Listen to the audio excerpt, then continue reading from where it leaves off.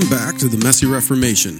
My name's Jason Rice. I'm the lead pastor at Faith Community CRC in Beaver Dam, Wisconsin. My co-host is Willie Cronky. He's a member at Pease CRC in Pease, Minnesota.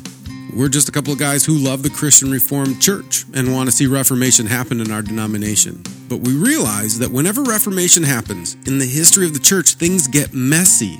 And after the last couple of synods, nobody's going to disagree that things are really getting messy in the Christian Reformed Church. So we're having conversations with pastors throughout the Christian Reformed Church to find out what's going on in our denomination, but also to talk about what Reformation might look like. If you haven't already, take a moment, click subscribe so you don't miss any of our upcoming content. We're dropping episodes every single Sunday evening. It's also important for you to know that you are our marketing plan. We rely on you to spread the word about what we're doing at the Messy Reformation.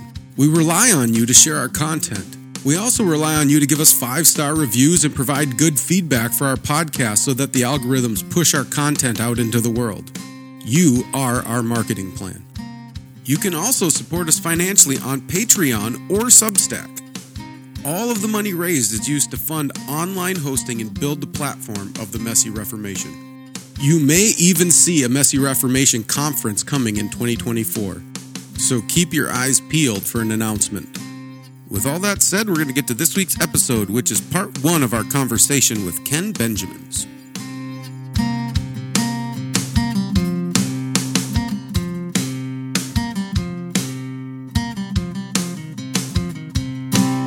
So, Ken, why don't you kick us off? Just tell us a little bit about yourself and your family and the church that you're at. Yeah. So, I'm in Dundas, Ontario, Canada. So, which makes me a Canadian pastor. I don't know, Jason, how many Canadians you have on your program or whatever. We've had a decent amount. I have a number of friends up in Canada, so we let you on the podcast every week. Okay, good. Yep. So this is my 4th church. I've been a pastor for almost 26 years now. So, and all my churches have been in Ontario, and the last 3 have been just in the same classes here. So I've been here for a long time. Yep. So, I'm married to Marianne, and we've been married for 36 years, I think it is. We have 5 kids. 4 of them are married. We have 13 grandchildren. Mm-hmm. They're all Christians. They all serve the Lord by God's grace, which we're very, very thankful about. What can I say? I grew up in southwestern Ontario. It's a small place called Blythe. It's a little town of about 1,000 people at the time. And my dad was a farmer, and so I grew up in an immigrant home. So we were the typical Canadian Christian Reformed church at the time. I was born in 1964. And born in Hamilton, Ontario, I'm in classes Hamilton, but we moved to Blythe, Ontario. That's where my dad had a farm, and that's where I grew up. And so we were kind of Dutch back then. So even as a little kid, I still remember going to a Dutch service once in a while in the afternoon. And even then, I didn't understand a word of it, but I didn't understand the English sermons either way. It's all great to me. So. But yet, if you remember the convention that we had in August, then at the Abide convention, I was talking about how I used to still preach to my brother Jerry when I was 6 years old. So the church was very, very important to us. Grew up on the farm, and then I went to high school, and after I was out of high school, I became an auto body mechanic. That's what I did for the first number of years. And education and academia was the last interest of mine. But yet it was in the auto body shop that I started conversing with my bosses about the gospel. And that's when I realized I don't know anything, and I probably should grow up a little bit and learn some more. So I went to a local college in London, Ontario, and then I realized, I don't want to do that either. And then I landed up at Redeemer University, and that's where I really grew up. Yeah. That was that's interesting. I was the kid in high school too that actually from the time I was really little, I dreamed of being an auto mechanic. That was my everybody's like, what do you want to be when you grow up? I'm like, I want to be a mechanic. And look at me like, not like a police, to like shoot higher. But I was just telling somebody that My dad still teases me that I've probably lost half of his tools in the dirt in Montana. I was pulling engines apart and stuff, but yeah. I still have all my auto body tools. I still do some auto body work once in a while, and I like to tinker in my garage a little bit, so that's all good. Yeah, there was that Redeemer. I also met Marianne. Our claim to fame, Redeemer was still quite new at the time. I started Redeemer in its 3rd year of existence, so it was a very small school at the time. So Marianne and we were the first couple to meet at Redeemer and get married while we were students at Redeemer. So that's our claim to fame there. Making history. Yes. And Redeemer's pretty close to us still. My wife works at Redeemer, and all of her kids went through Redeemer, and I have a daughter who teaches at Redeemer now, and a daughter-in-law who also teaches at Redeemer. So it's very, very dear to us. Christian higher all Christian education is important to us. So yeah, it's all good. I should maybe say, Jason, about my own upbringing as a Reformed Christian. Like my mom and dad, they were Dutch immigrants, but they belonged to a very small denomination in the Netherlands called the Christelijk Gereformeerde Kerken, which is a church that is very much tied into the Afscheiding of 1834. It is the official continuing church of the Afscheiding. So my parents were from that tradition, and so in my upbringing, that was the things that were important to the Afscheiding were things that were dear in my home as well. So a personal relationship with Jesus Christ, experiencing the gospel, that was really, really stressed. And don't presume anything about your salvation unless you know for sure that you serve the Lord. Those are the themes that I grew up in. And then when I went to Redeemer, that's when I kind of picked up a bit more of a Kuyperian perspective on things.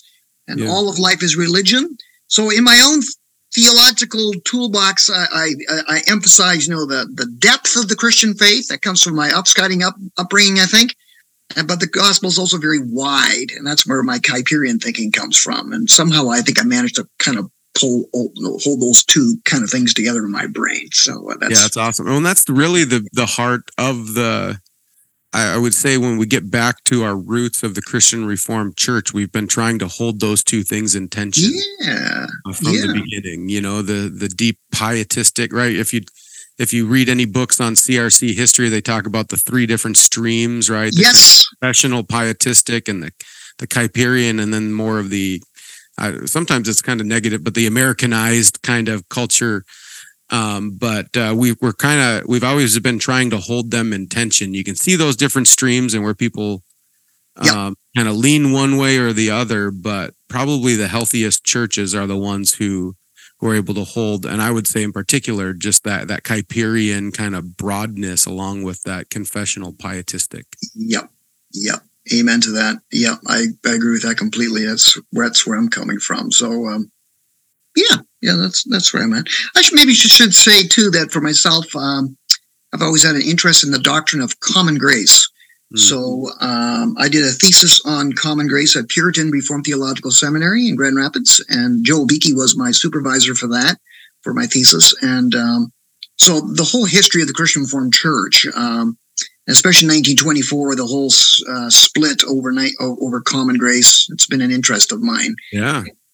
Which ties into, in a certain way, the whole, who are we as a denomination, and how do we remain that, that depth of your faith, but yet it has to be wide, but you don't want to become worldly. And I know Herman Hoeksema, that was his big concern, that the common grace thinking is just going to make us worldly in the end. And I understand that concern, and I agree with him there. He's got some good points there. So, Yeah, we've seen that in some ways. It doesn't, I agree. I like Herman Hoeksema. I read quite a bit of his stuff. Oh, do you? Okay. Yeah, I do. Yeah. And I think we've seen that practically. A lot of people who have embraced a lot of that common grace have kind of become more worldly. I don't think it has to be that way, but right. Practically it does seem to kind of carry that out. So yeah, I would tend to agree. Hoeksema he was not a dummy, that's for sure. No. And he was passionate. Yeah. He was. Yeah. Yeah. What, I look back on those years, the 20s, right? That was anybody who's, looked at CRC history, like that was a really tense time in the Christian church. What would your thoughts be, Ken? Because I would say if you were writing theses on that, you probably are somewhat of an expert on that era, or at least you know more than most about what's going on. What would you say about the tensions that were going on in the Christian Reformed Church back in the 20s to the tensions going on in the Christian Reformed Church now, like in these 20s, in the 2020s? Okay, that is a good question. I think and the Protestant Reformed would probably agree with me on this one. There's a lot of parallels there. And Hoeksema had already warned us back in the 1920s that the troubles over common grace are going to haunt us in the future. And I think there is some truth to that. So Hoeksema was concerned that our common grace theology would make us, would cause us to baptize too much stuff in our culture. And I think he's kind of right. We haven't always been careful. So we emphasize, sometimes we emphasize things in the world and we baptize them too quickly. So you take the evolution, let's say, all science or most scientists agree with evolution. There's got to be something good about that. And so since it's good, it comes from God. And since it comes from God, it's got to be good. So we have to somehow baptize and use it. And, we have to be careful that all science is good, but evolution involves a certain kind of worldview. So are we really being careful with what the worldview is behind some of these things? So I even have it like in my own church, in Canadian culture anyways. We love sports. Sports is a gift of God, which it is. But sometimes we'll use sports to say, well, I got a tournament on Sunday. I can't go to church on Sunday, but, God wants me to use my gifts. He's given me the gift to play soccer, whatever it is, or baseball. So we use that. We use since it's God's gift and it's all part of God's common grace or whatever you want to call it, we use that to trump actually going to church. So I think maybe there's some kind of common grace thinking that somehow is involved in that somewhere. We got to be much more careful. Yeah. I once was talking to a guy who was, I'll just say he's an evangelist. I would say he's got gifts of evangelism, right? So he's really passionate about sharing the gospel with the lost, which I have. Obviously, I am too. But he was talking to somebody about, I miss church every once in a while to go to these different sporting events, but it's just a great opportunity to share the gospel. And I don't have that kind of an opportunity at church on Sunday mornings. And the guy next to him said, you can make anything sound good if you want to. And I thought, that's right. We can always kind of twist things and try to justify anything, really. And skipping worship is one of those things where we can always find a way to kind of work out of it if we want to. But we have even with Zooming, we can do such wonderful things with Zoom calls. So we can do church online now. We're using that as an excuse sometimes not to go to church because I can watch it online. That's dangerous stuff there. Yeah, it ends up taking some of these, all of life is worship, which we would wholeheartedly agree. Yeah. People are like, well, I worship everywhere. I don't have to go there on a Sunday morning. And and it ends up becoming, this whole conversation has reminded me of when Jesus is rebuking the Pharisees, and he was saying, you take man's law and you place it over God's law. Yeah. And where we try to excuse all these things and forgetting that God said, no, you need to worship on Sundays. You don't get to work out of that. I told you to go worship on Sundays and use your gifts and talents and all of that, but you're supposed to worship on Sundays. That trumps any of your other you have. Yeah. In that regard, the third part of the catechism is explication of the law of God. So the Ten Commandments are designed to govern how we live. So that law trumps all the other laws that we make up along the way. Yeah. That's right. And it's this last Sunday for me too, we were looking at the portion of the catechism was talking about, what's involved in genuine repentance or conversion. Yep. And I always point to everybody that part of that is the raising to life of the new self, which is a wholehearted joy. Yes. And desire to love and do all that God has called us to do. And so Actually, part of genuine conversion is us loving to do the law that God has given us to do. Yep. And that includes all of these other things, not trying to figure out ways to get around them, but actually loving to do that and finding joy as we live that out. Yeah. Amen. Yeah, exactly. Yeah, I'd be curious, Ken, how have you seen that kind of holding?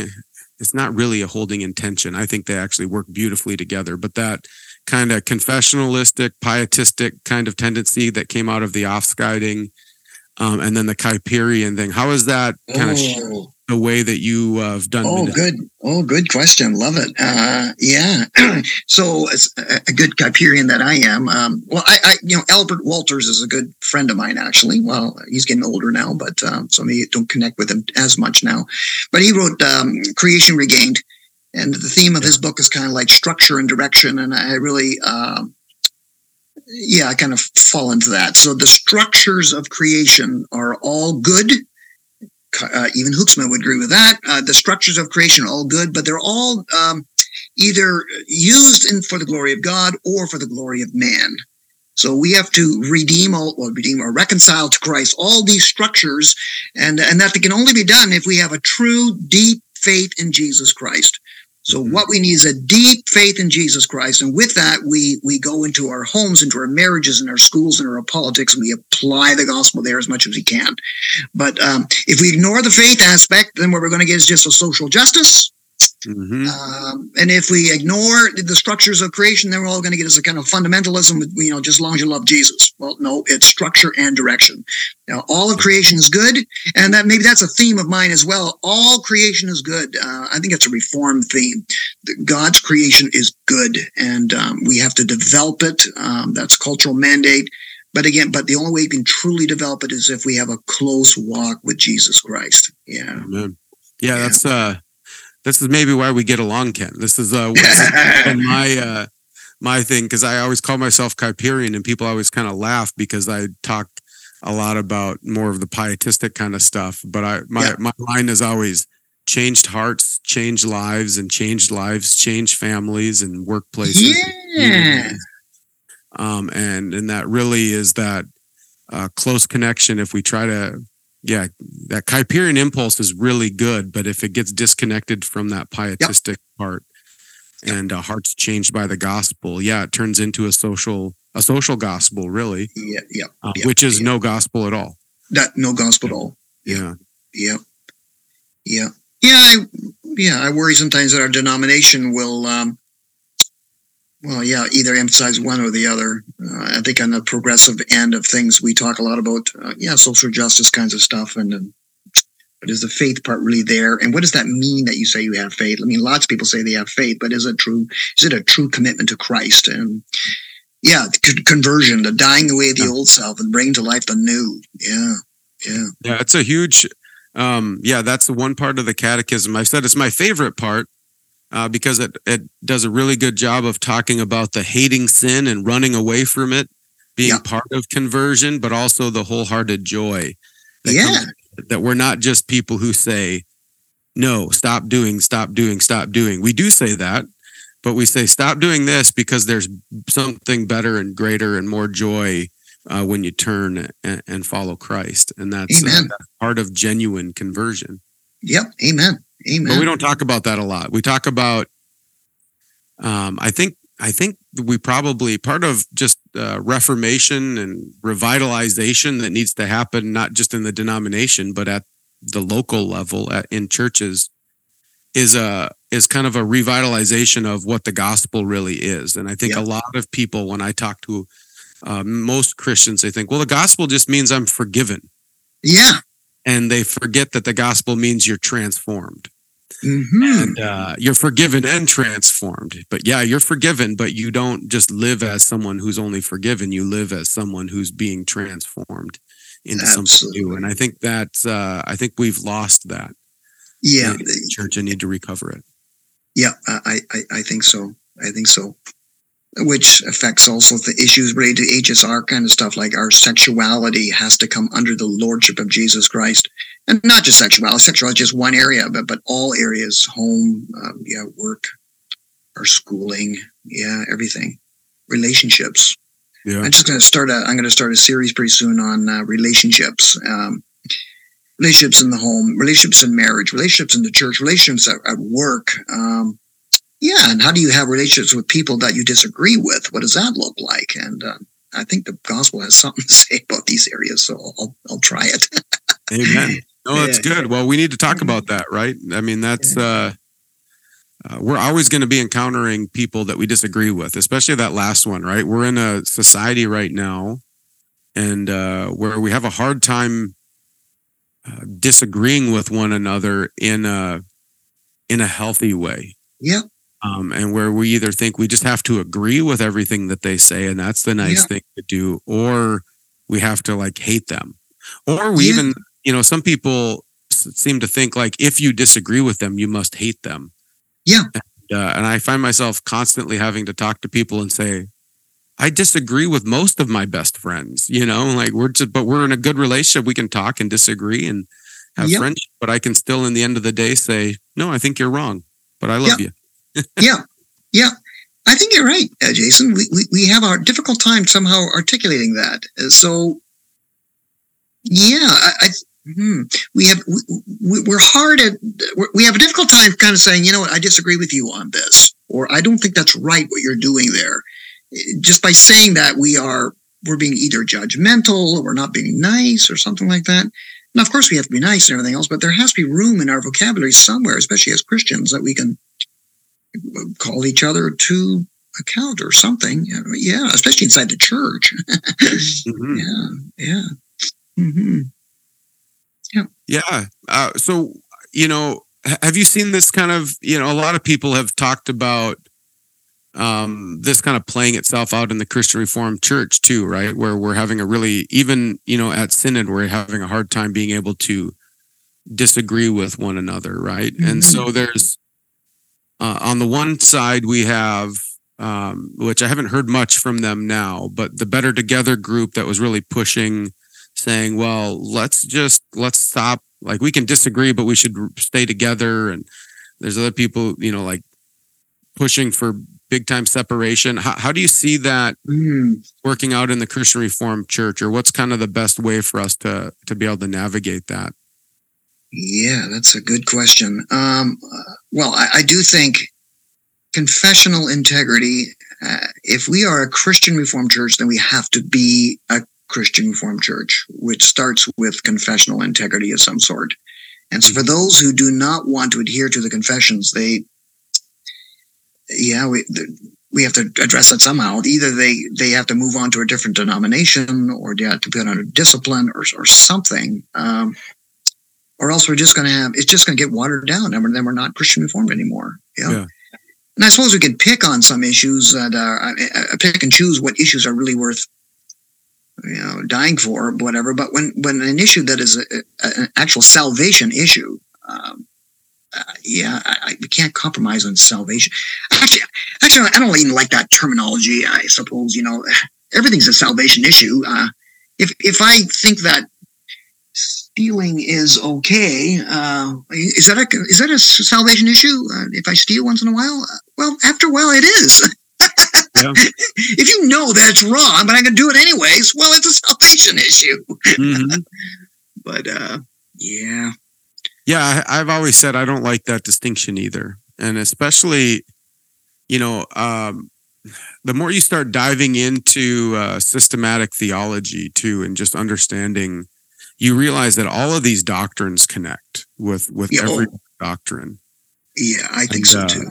As I start, there's some young men from my church that I'm discipling, and we're going through Berkhoff systematic theology kind of little by little, and they always laugh because by the end of the meeting, we've kind of recapped the last 4 or 5 weeks of material, because I said, see how this connects with this, which connects with that, which connects with that.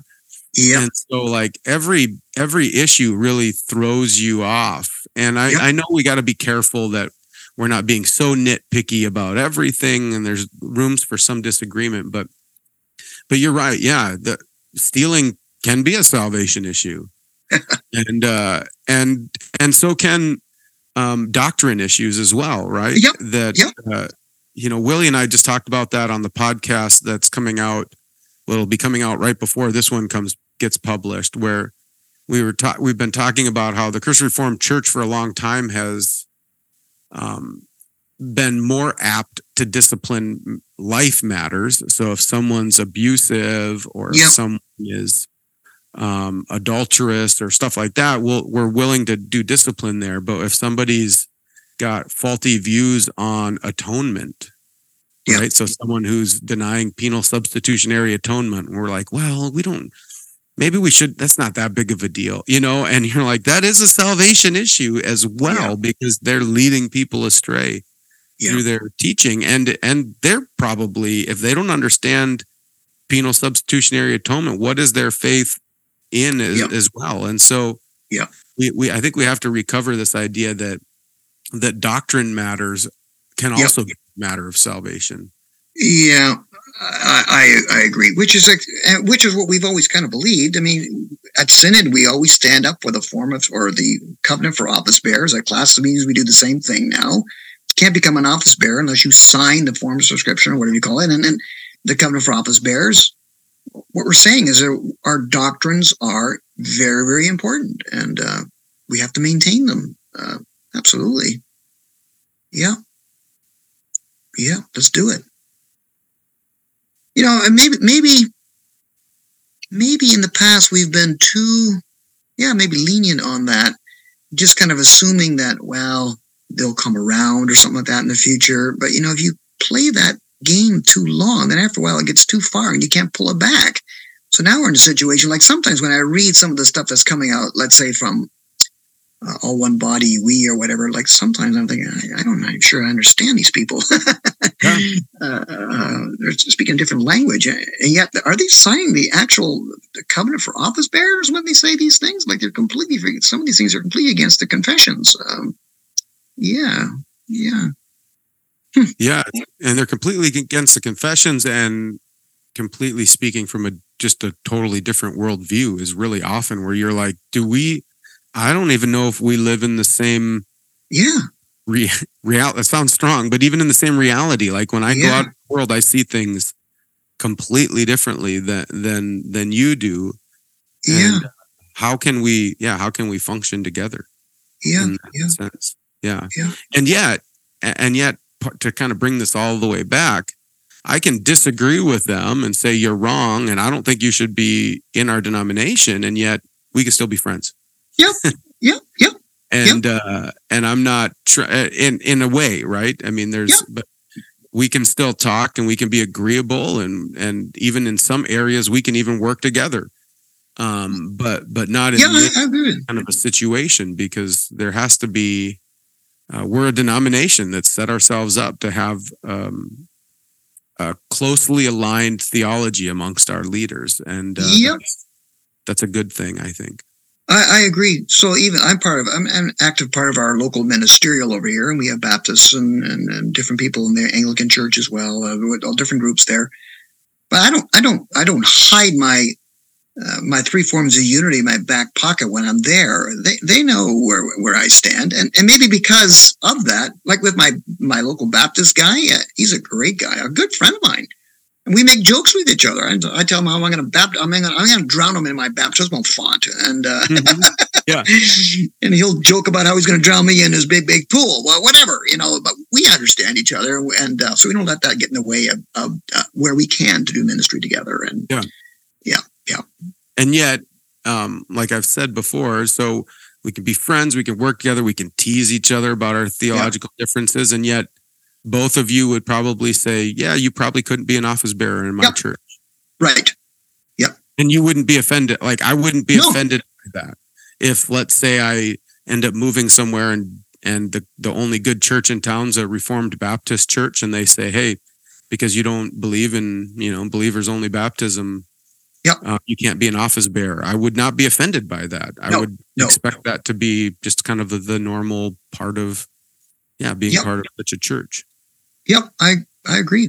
Yeah, I think in the best of times, that's how we've always understood this. So, and like I've said, I think what I've found helpful is you can actually have a better relationship because you're open and honest about where you're at and what you believe. And so you can actually talk to one another. If you're all trying to say unity when we don't really know where everybody stands, you don't actually have a good solid relationship. But if you just have clear, like, here's where we disagree, we're good with that, here's how we can work together. You can have a really solid relationship there. Yep, that's right. So in that regard, maybe I can share some of my own theological views on it. Like, I'm Christian Reformed for a reason. I'm not a Baptist. I am Christian Reformed. Not that I think the Baptists have good things to say. They do, but we have our own unique distinctives that are important to me. So I usually, when people ask me, okay, what is the Christian Reformed Church or what is the Reformed faith about? I usually list about 5 different things. And so for us, it starts with the sovereignty of God. God is sovereign over everything. He's sovereign in salvation. If I'm a Christian, it's not, first of all, because I chose him. It's because he chose me. He's sovereign over all of that. And he's sovereign over politics, the home, education. He's also sovereign over illness. If I get cancer, it's not because, Satan must have given that to me, which some Christians would teach. No, even illness is part of God's sovereign control. And that gives me comfort. So the sovereignty of God is a powerful thing. My God is so big, so strong, so mighty. There's nothing my God cannot do. With that, then the doctrine of the covenant. I think our theology of the covenant is so rich. With the evangelicals, I agree that we have to have a personal relationship with Jesus Christ. But what our relationship that we have with Christ is not just a friendship relationship. No, we're actually married. God makes vows to us. He makes promises under oath. That's marriage language, which makes my relationship with God so much richer and so much deeper. And then to think that this carries on to the generations. So the whole, I baptize my children understanding that they're part of this covenant now too. That's such a beautiful doctrine. It's what ties scriptures together. Doctrine of creation, as I've said before, I think if we all that God has given us is good, all is fallen, but in Christ all things are reconciled to him. So we have a high view of creation, and we can enjoy everything in the creation, including sexuality.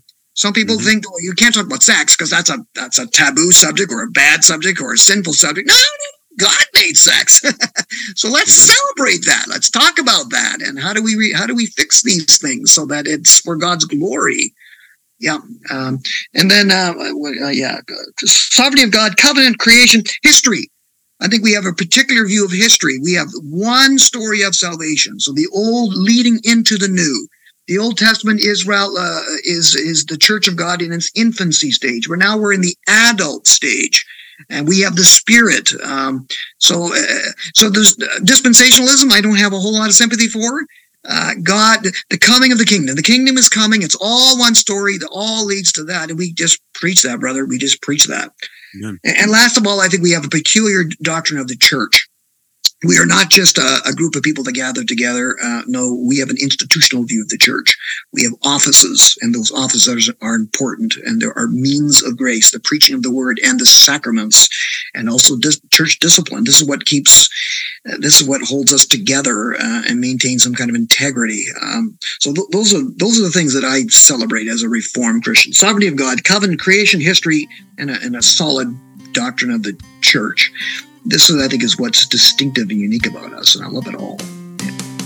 That's all we have for this week. If you want to help us out and support the Messy Reformation, another thing you can do is sign up for our newsletter through Substack.